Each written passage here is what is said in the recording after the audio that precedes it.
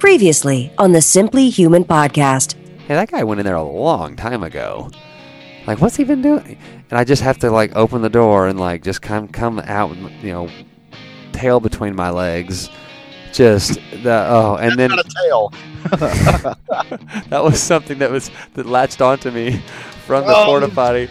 It's episode 213 of the Simply Human podcast with your hosts, Mark and Rick. Two human beings being human. Our goal is to help you understand how humans are designed to eat, sleep, move, and enjoy, and how you can start living more like a human today. On today's show, it is Reina Weiner. She is great. We already talked to her, and she's probably like, I thought we did this interview like 6 months ago. We haven't published it yet. She's an aspiring author and mentor. She's fun. She's enthusiastic. She's the past president of a Toastmasters chapter, which we talk about.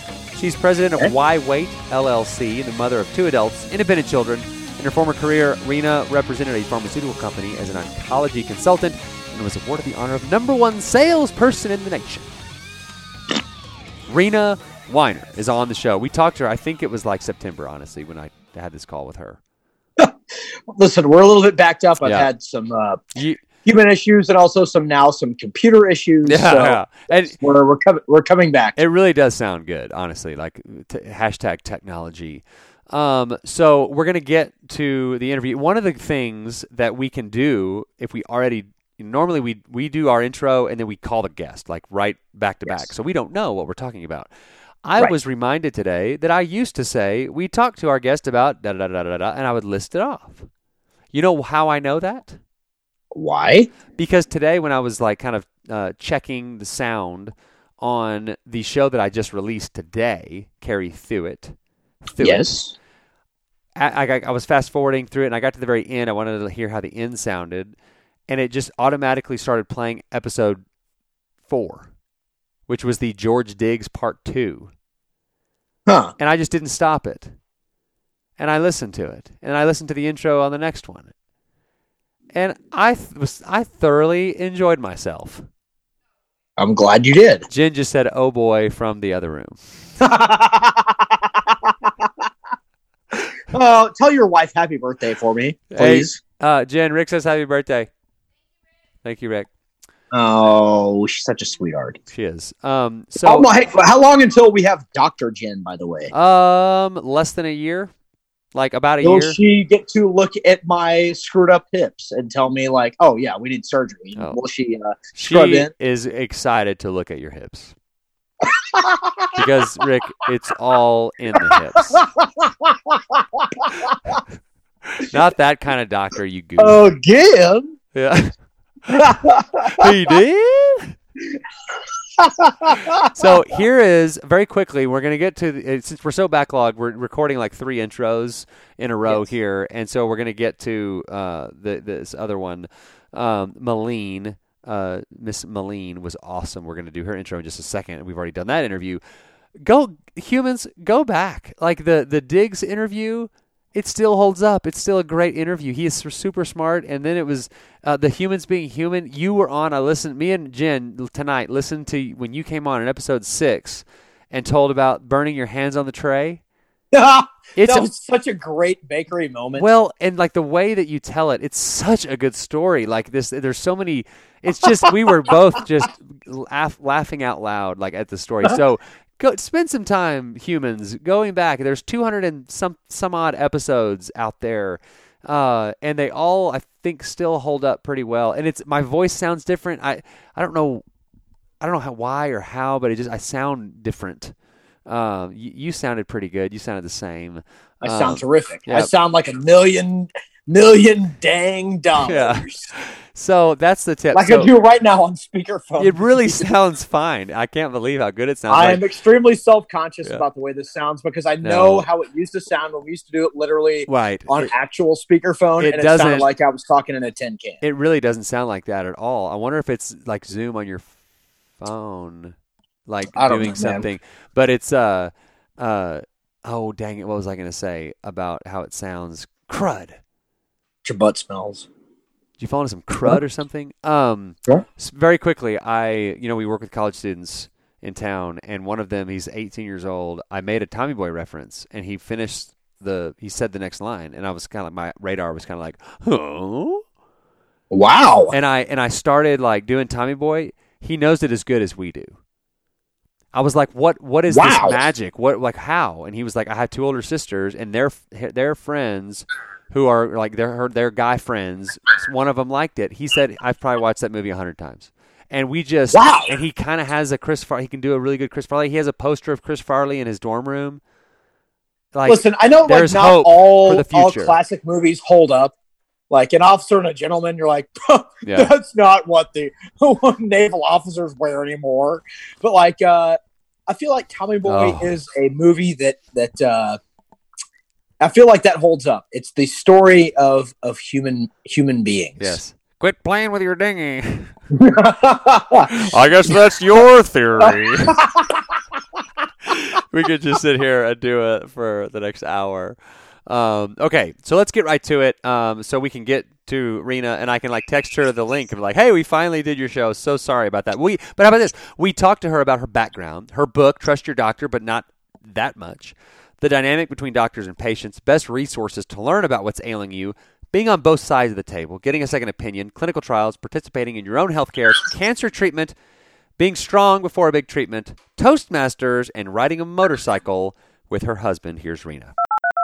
Asheville, North Carolina. Is that where you're from originally? No. Originally, many years ago, Brooklyn. Brooklyn?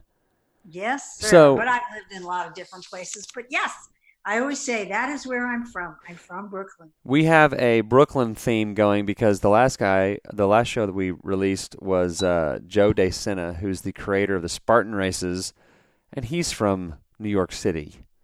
Good. How about that? Oh, I'm sorry, Mark. Where are you from? I grew up in like North Texas, like Dallas, and I've been out in West Texas for like 20 years. Oh. So I'm out in Abilene. And my co-host, who cannot be on the show tonight, he's at and there's some fancy, big, important meeting that he has to be at tonight. So it's just me. Good. So I'm sorry. So we will do an intro of you like in the beginning of the show, like when Rick and I will get together and record a deal. So we don't have to do like the whole intro. But we'll just kick it right off, and I just want to kind of hear your Cliff's Notes version of your story, kind of what your background is. I know that I've read all through it, but I just kind of want, in your own words, just kind of give us who are you and how did you get to where you are today. Do you want that now, or you want that on the show? Let's do it. We're recording. Wonderful. Hi, I'm Reina Weiner, and I am a former national oncology trainer, a nursing instructor, and now a cancer patient in remission. Wow. And the reason that I wrote the book, which is a question that comes up very often, and the book is entitled Trust Your Doctor, but not that much, Be Your Own Best Healthcare Advocate, is all about using some of what I learned in the pharmaceutical industry, but also years of being a cancer patient and learning to advocate, to ask a lot of questions, and be involved in your care. No matter what illness and problem you're having, it helps you and it helps the doctor help you. So that's why I wrote the book, and that's why I talk about this. Very good. So let's talk a little bit about how it's changed. I just read, and if Rick were on the call, he would make fun of me for bragging that I read some books. But the Lonesome Dove is part of a tetralogy. It's part of 4 books. And like doctors back then, it's like, all right, well, here's some whiskey. We're going to cut your leg off now. And that was like the end of it, right? Like you couldn't argue. There was no internet. How have things changed? I mean, even in the last 20, 30 years before the internet, the doctor was just kind of like, like all-knowing, all-powerful, and he said something that you had, and that was it. Well, now it's like I was in physician recruiting for a few years, and I can imagine how like pharmaceutical reps can, much like physician recruiters, can like you talk to so many doctors and you're in so many offices. You could, if push came to shove, you could like fake like you were a doctor, like all the words, how they talk, the parlance and all that. And so I do know as a physician recruiter how doctors would get really frustrated because patients come in and they're like, well, I already looked this up. And I know what this is. So I just need you to write this script for me, and then we'll be done with this. Talk about kind of how it's changed since the internet has kind of gone crazy. Well, it has. It's changed significantly, and people are better informed about their bodies, about the choices that are available, and more likely to have a well-informed conversation with a physician. That being said, though, there are still plenty of people who are intimidated, uncomfortable, and feeling like the doctor knows it all, and I am not able to participate in an intelligent conversation. So there are those, and that still exists. But then there are also, like you said, people who come in and say, look, I know it all, just write the script, I have the diagnosis. And I think you have to really be somewhere in between. You learn what you can about your health problem, whatever that might be, but then you also realize that you haven't been to medical school, and they have the daily experience, of treating other patients with a similar illness that you have. And so they do deserve some of that right respect. Yes. And you cannot get everything you need to know about a health problem on the internet. It just doesn't exist. Right. Yeah, I'm kind of going through some of this. My mom has been dealing with type 2 diabetes for basically my whole life, and I'm almost 40. And she's got an endocrinologist out here who's telling her one thing, and I do, it's like I'm kind of in between. Obviously didn't go to medical school, but I'm not just like wait, you mean there's sugar in cereal? Hey, what? I'm not that guy, but I'm kind of in between. I've done a lot of reading, I've done a lot of stuff, and there's some things that like the endocrinologist is saying that I'm like, golly, I don't know about that. But like what I always come down to is he went to medical school and I didn't. So I gotta give him that. Like he trumps me there. Right. But you can also question. There's nothing wrong with question, doing it with respect, but mention that, you have read this and that, and how does he feel that this might kind of, be an important piece of your mother's care if you're advocating for her. And advocates ask questions, and it's okay to ask. And like I always say, physicians as well as healers are educators. So you may pick up information that he or she doesn't have, and it's okay to have impact and ask more and more and more until you feel that you and your mom are in a really comfortable and safe place. Right. So what, WebMD obviously is kind of the first one. What that people go to. What are your kind of go-to resources for people? It's like, okay, I'm going to see this doctor about this issue. What's my best? Going looking it up in the encyclopedia at the library. Like, what's the best source?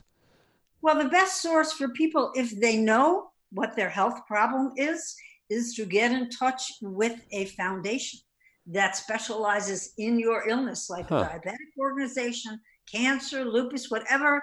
If you have a specific problem, to get in touch with them, and they will provide you very specific, very valid information about your illness. And when you look at that, then you know that is important. You can count on it.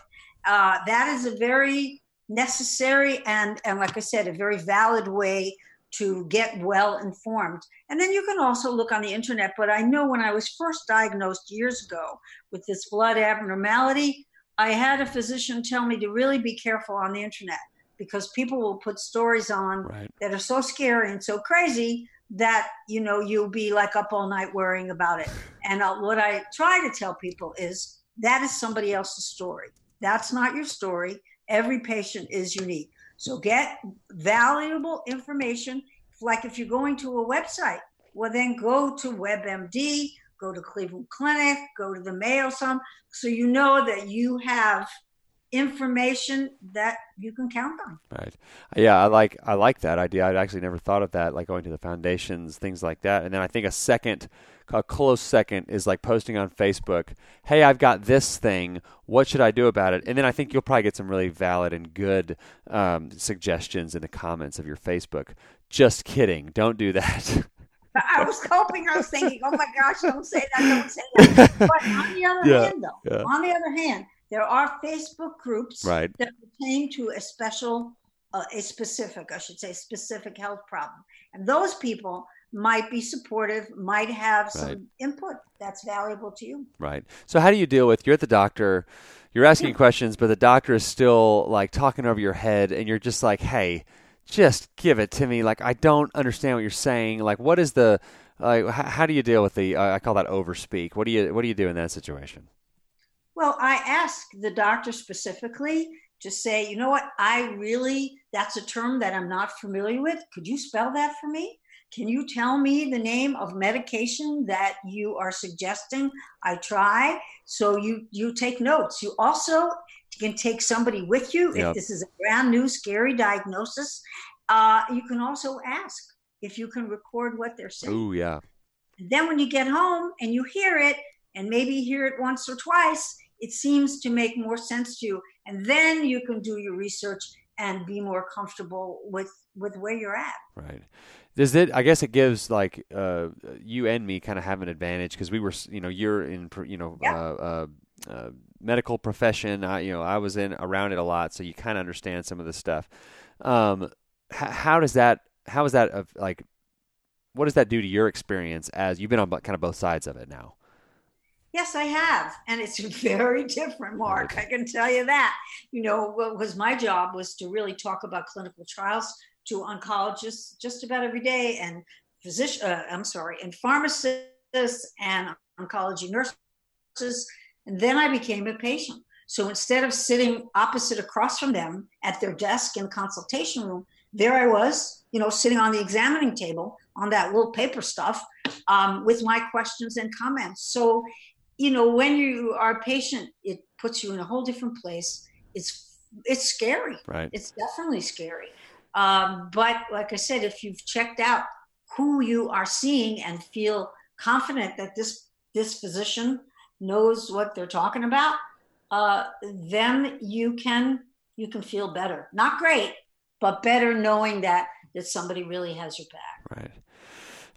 Have you worked with people? Like, what are your experiences, like personal friends of yours that have kind of done some of this stuff? Do you have any like just stories of people that you've kind of coached up on this stuff and like a positive result that's come of it? Yeah. Well, as a matter of fact, with my own husband, and this wasn't cancer, this was a skin disorder that was misdiagnosed, and he was getting worse and worse and worse. And it wasn't just like he had, a little eczema. I mean, this was so painful and so disfiguring. And months went by, 4 different doctors. And I thought, wait a minute, this is crazy. If this is the right diagnosis, why is he sick and getting sicker, right, not seeing any improvement? So I, thank goodness, used some of my old pharmaceutical experience and a little bit of knowledge. And I went online to find out what was the newest drug for this particular disorder. And I found the clinical trials participant, one of the investigators. And anyway, long story short, he went to somebody else who knew immediately that was the wrong diagnosis. But that took some effort to find somebody. Right. And I'm grateful that I did. So sometimes you have to keep looking. And what some doctors had told me, in a book that I read, Dr. Weiner and Dr. Kozlowski, does the diagnosis make sense to you, the patient? And if it seems so, like out of whack, then you really need to say, wait a minute, this is wrong. Maybe I should go to somebody else. Right. Yeah, so there's a couple of things out of what you just said that I want to get to. First being second opinions. When, especially and then the second thing I want to talk to you about is like what to do if you're in like a smaller town with not all of like the subspecialty coverage you would find like in a bigger city. And so, being in a small town, sometimes you're like, your doctors are your friends. And then it can be kind of awkward to be like, yeah, okay, thank you, but I'm going to go get a second opinion. How do you deal with that? And when is it the right time to get a second opinion? Well, if you have a serious illness or a complicated illness, then it is always right to ask. And you can ask very politely, say, Dr. So-and-so, I really am concerned, and I think it might be helpful if I were to get a second opinion.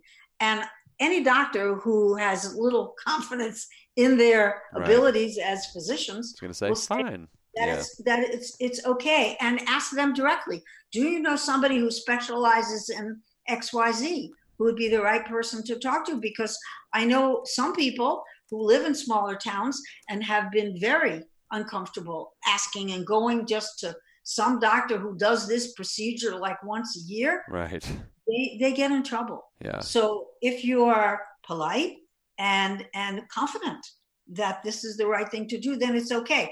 If you're in a little small town too, by the way, there are clinical trials, if that's something that you would consider, all across the country. You don't have to live in New York or Dallas or LA to find somebody who participates in a clinical trial that might be not too far from your home. So that's a great place, I should say, and a great way to be treated. Yeah. So you just killed two birds with one stone there, as they say. So I was going to say, okay, you're in a small town, especially let's say that you kind of get crossways with one doctor, and let's say he's the only doctor who's the only nephrologist in town or whatever it is. Then what do you do? Kind of deal. And so you kind of answered that by the clinical trial thing. So let's talk about, how do you find those? How do you sign up for those? What does that mean? Like, what does it look like to be part of one of those? Well, I've been in 4 clinical trials, so I can talk to you very directly about that. How do you find them? Well, first of all, you can ask your physician or your nurse practitioner, is there a clinical trial that I might be eligible for? They can do a search for you. If they're too busy, they can't, whatever, then you can go to clinicaltrials.gov, as long as you know your diagnosis, because that's a pretty big site with lots of different trials. You can also, like I said, go to a foundation. They will do a search for you, no charge, and tell you this is a trial that, like I said, you might be eligible for. What it's like, I felt very safe in a clinical trial because you are monitored so carefully. They everything that you experience, whether you have, you lose an eyelash, they write that down because it makes the data valid. And if they don't have all that information, then physicians who look at that clinical trial will kind of, poo-poo and then think that it is not anything that they can count on. So like I said, I was in 4, and if it became necessary for me to be in another one, I would sign up. You can, by the way, just as I mentioned, you can leave a trial that you're on for any reason, even if it's inconvenient, if you're uncomfortable with, for any reason. Once you sign the consent form, you're not stuck in there for the rest of your life. Right. Plus, if there are different arms of the trial, one side gets this drug, the other gets that. And once one arm of the trial does better than the other, they automatically switch you, so they don't leave you on the poor product.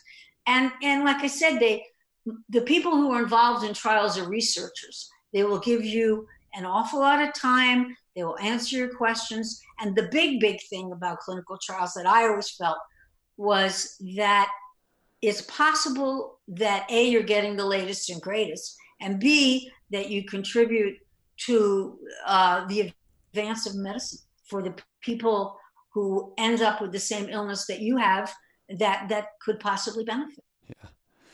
Yeah, that's good stuff. I never even that's one of those things that you just don't even think about until the time comes, and then it's good to have that information. All right, let's talk about what, like, you have this book and it's available. Let's talk about it very quickly. Is it on Amazon? Like, where can people find this book? Yes, it's on Amazon. Absolutely, it's on Amazon. If you are a person who likes to go to indie bookstores, it's available there. And that's where you find it. Plus, I speak at meetings and so forth, so I have a couple of copies with me, just in case, Mark. But a lot of sales are definitely through Amazon. But when I speak at support groups and so forth, I bring my book just in case. Well, I'm looking at it here. Hold on, I put it in the show notes already, and I'm going to link to it. I have Kindle Unlimited, which is like you pay per month, and it looks like I can just get it with my Kindle Unlimited. Cool. Which is pretty cool. So I'm going to check that out for sure after we get done here. So let's see. There's one other thing I want to talk to you about. Oh, yeah. So the book. Somebody reads the book. What's the takeaway? What's the most important thing that you want people to take away from your book? The most important thing is that I hope that people will participate in their health care. Meaning, before you go to a doctor's office visit or nurse practitioner, whoever you're seeing, make sure you have a clear idea of why you're there. What are your symptoms? What have you done for it? Is there anything that you agree to do or not agree? So you want to make sure that you use the best, make the best use of your time. And do all your research, ask the questions, don't be intimidated. If this turns out to be a big, scary diagnosis, go to somebody who specializes in the type of care that you need. But the big thing, my big thing is ask. Keep asking for what you need and trust yourself. Yeah. Well, that's good stuff. Okay, so there's a couple more things I wanted to cover here. So, you're a cancer survivor.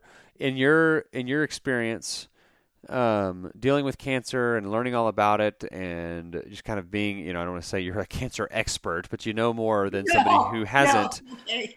But so, what are some things that you do now that are kind of like you're battling against cancer, like in your everyday life? Just things that you do now that's part of your everyday routine.